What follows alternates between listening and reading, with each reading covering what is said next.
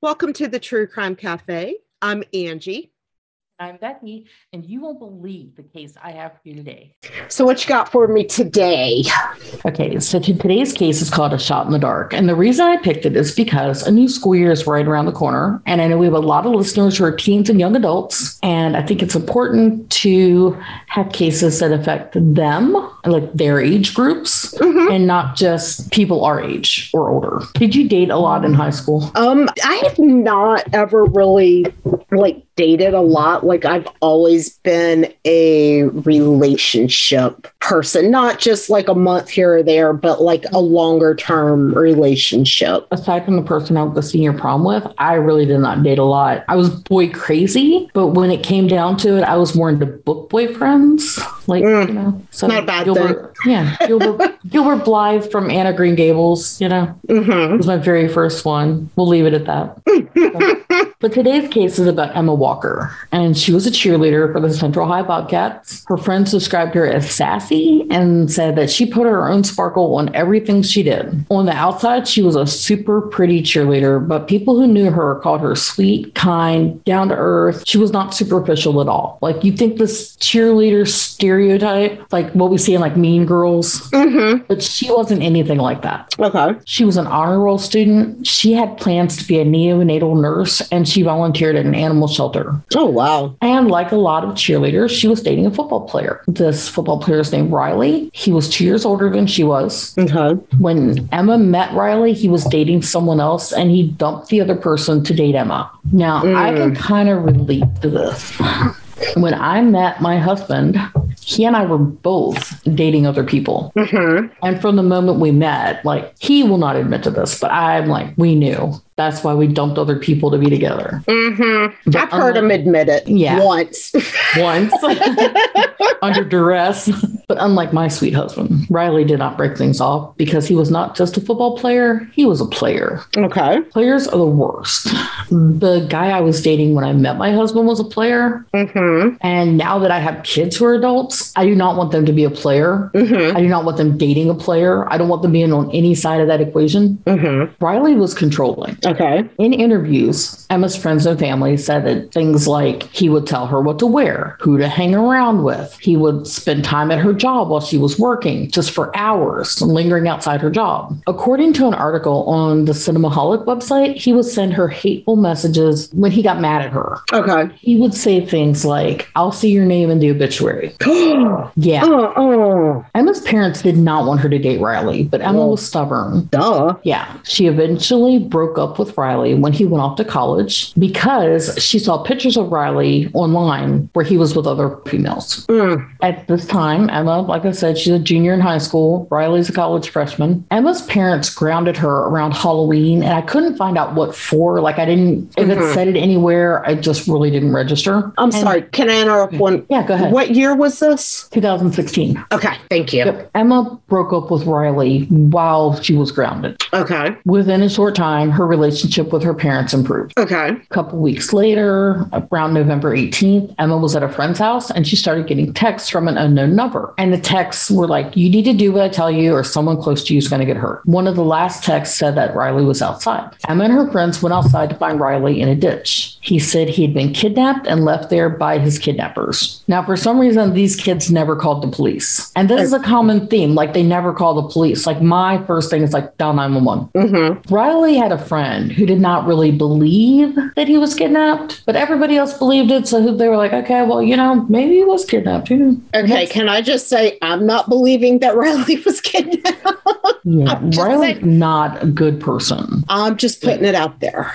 The next day, someone in black clothes was walking up and down Emma's street and pounding on her front door. She texted Riley with the message, "I hate you, but I need you right now." She told Riley what was going on, and he arrived there to make sure that everything was safe. Again, she did not call 911. I get it. When you're in high school, you think you're invincible, or at least we did when we were in high school. But the world is a lot different now than when we were in school. When I was in high school, I was dumb as a stump when it came to common sense. Mm-hmm. So, during an interview, Emma's friend said that despite everything, she saw Riley as a protector, and that's why she called him for help. Which, you know, I get it. When I was a junior in high school, I might have done the same thing. Now I would just dial 911. You know, just set the security cameras to record a clip and have it ready. During an interview on the ID channel, Emma's mother, Jill, said that she suspected that Riley was behind both of these incidents. A few days later, Emma and her dad went out for ice cream. It was just a perfect, normal father-daughter activity. When they got home, they had a normal evening with the rest of the family. The family went to bed like normal. Everything was just back to normal. Everybody was happy. During the night, Emma's dad heard a noise outside. So he gets up, he checks the kids. They're all asleep in their beds. So he went back to bed too.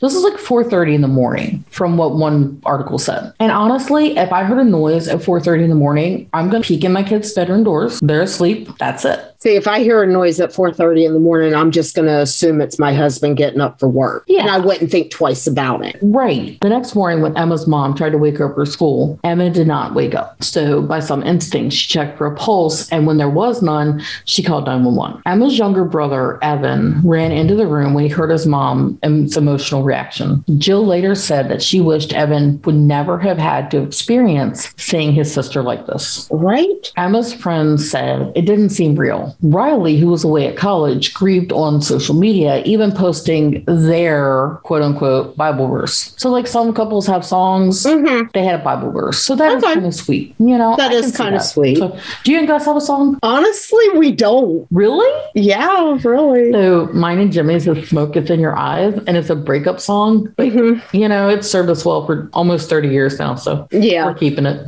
Yeah. Plus, he was a firefighter. So Gus and I, we met at work. Yeah. I was going through a divorce.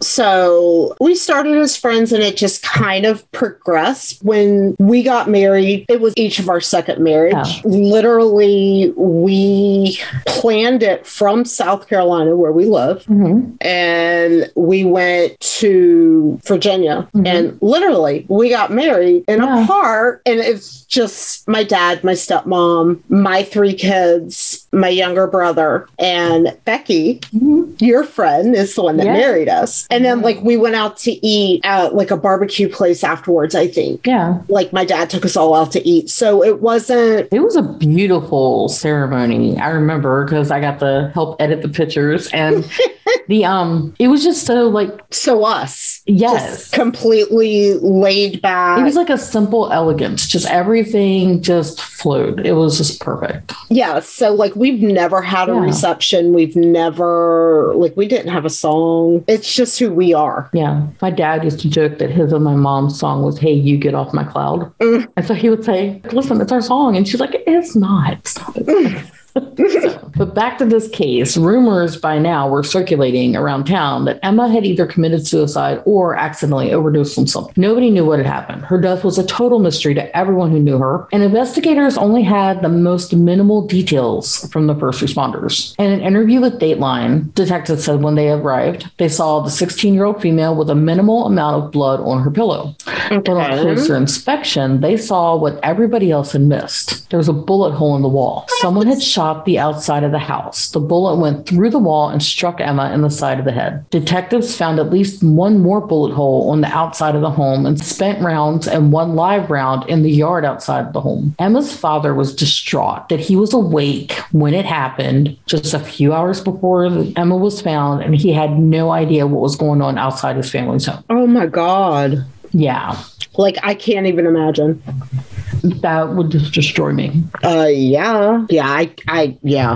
Of course, detectives call Riley in for questioning because you're going to call the significant other in first, whether it's a boyfriend or a spouse or whatever. Or the ex. Yeah. Whatever the case may be. Yeah. Riley told them about his quote unquote kidnapping and all the people that were probably the man in black that Emma saw, who he suspected it could have been.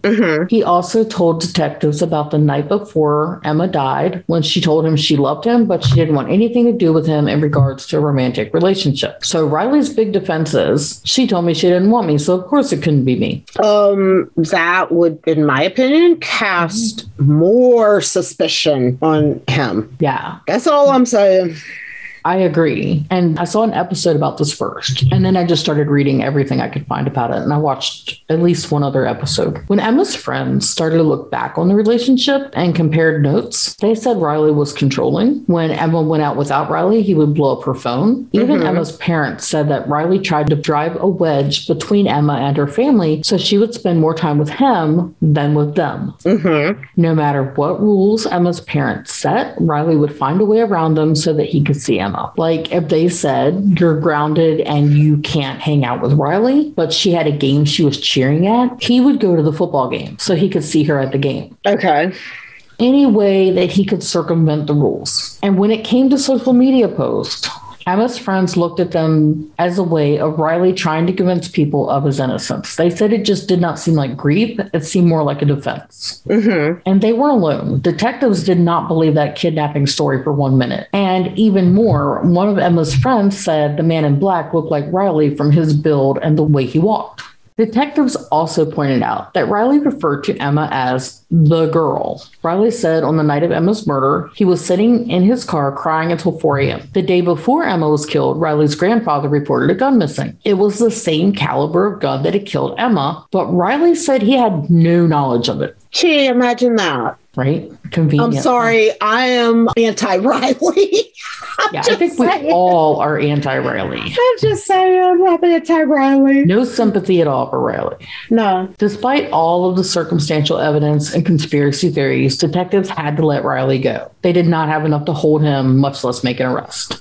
Of course. Nobody was happy with this. Of course. Including the detectives. They were very frustrated. As soon as Riley was released, not like immediately, but soon after, he reached out to his friends Alex and Noah for comfort. He said he was afraid because he did have his grandfather's gun, and he was afraid it would be bad for him if detectives knew because he had lied about it. And he told them, I'm just going to go throw it in the river. Alex and Noah went to the police. I was going to say, please tell me at this point somebody called 911. Yep. Oh, the detectives wired Alex and Noah and gave them a video recording device disguised as a key fob. And the plan was for Alex and Noah to offer to assist Riley with his plan to throw the gun in the river and to alert detectives as soon as they saw the gun. Okay. Riley went over to Noah's house. Police were nearby the whole time. While he was there, Riley said he had never in his life would kill someone he loved as much as he loved Emma. He said he needed to get rid of the gun because he wasn't willing to do 70 years in jail for something he didn't do. So the guys go to Riley's stepfather's house to get the gun, which that's where Riley had stashed it. And the detectives lost the car because the boys made a detour. Oh my God. You want to guess where they went? Please don't tell me they went to like her grave or something. No. Oh, no.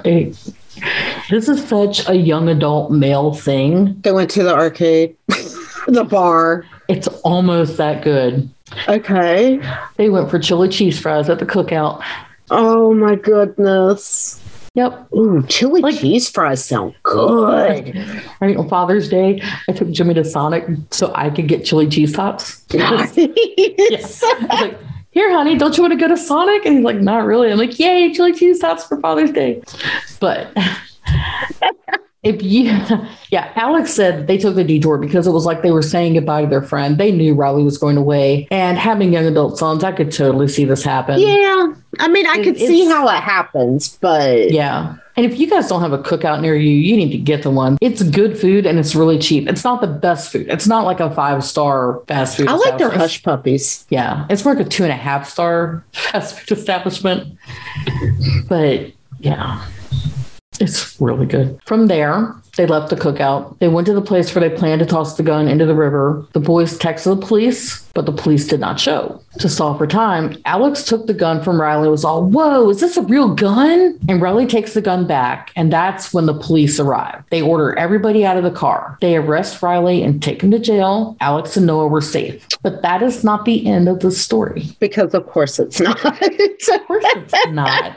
A year and a half later, Riley is finally in court where he is pled not guilty to premeditated murder. One of the things that came out during the trial was that Riley's phone records showed him at Emma's house that night. Okay. Riley agreed that he was there, but he said he assumed that if he shot at the house, he would not kill anyone. He just wanted to scare Emma so that she would need comforting and that he could be her knight in shining armor and she would love him again. Yeah, kind of like Angel of Mercy, like we talked about last week, in a different way. The defense said that Riley was guilty of reckless homicide, which carried a much lighter sentence.